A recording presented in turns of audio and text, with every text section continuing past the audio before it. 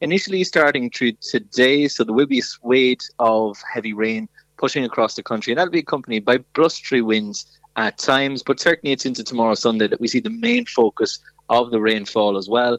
Up to 50, potentially 60 millimetres of rain across higher ground in Atlantic coastal areas and southern coastal areas, and more generally up to about 25 millimetres in some parts. So risk of localised flooding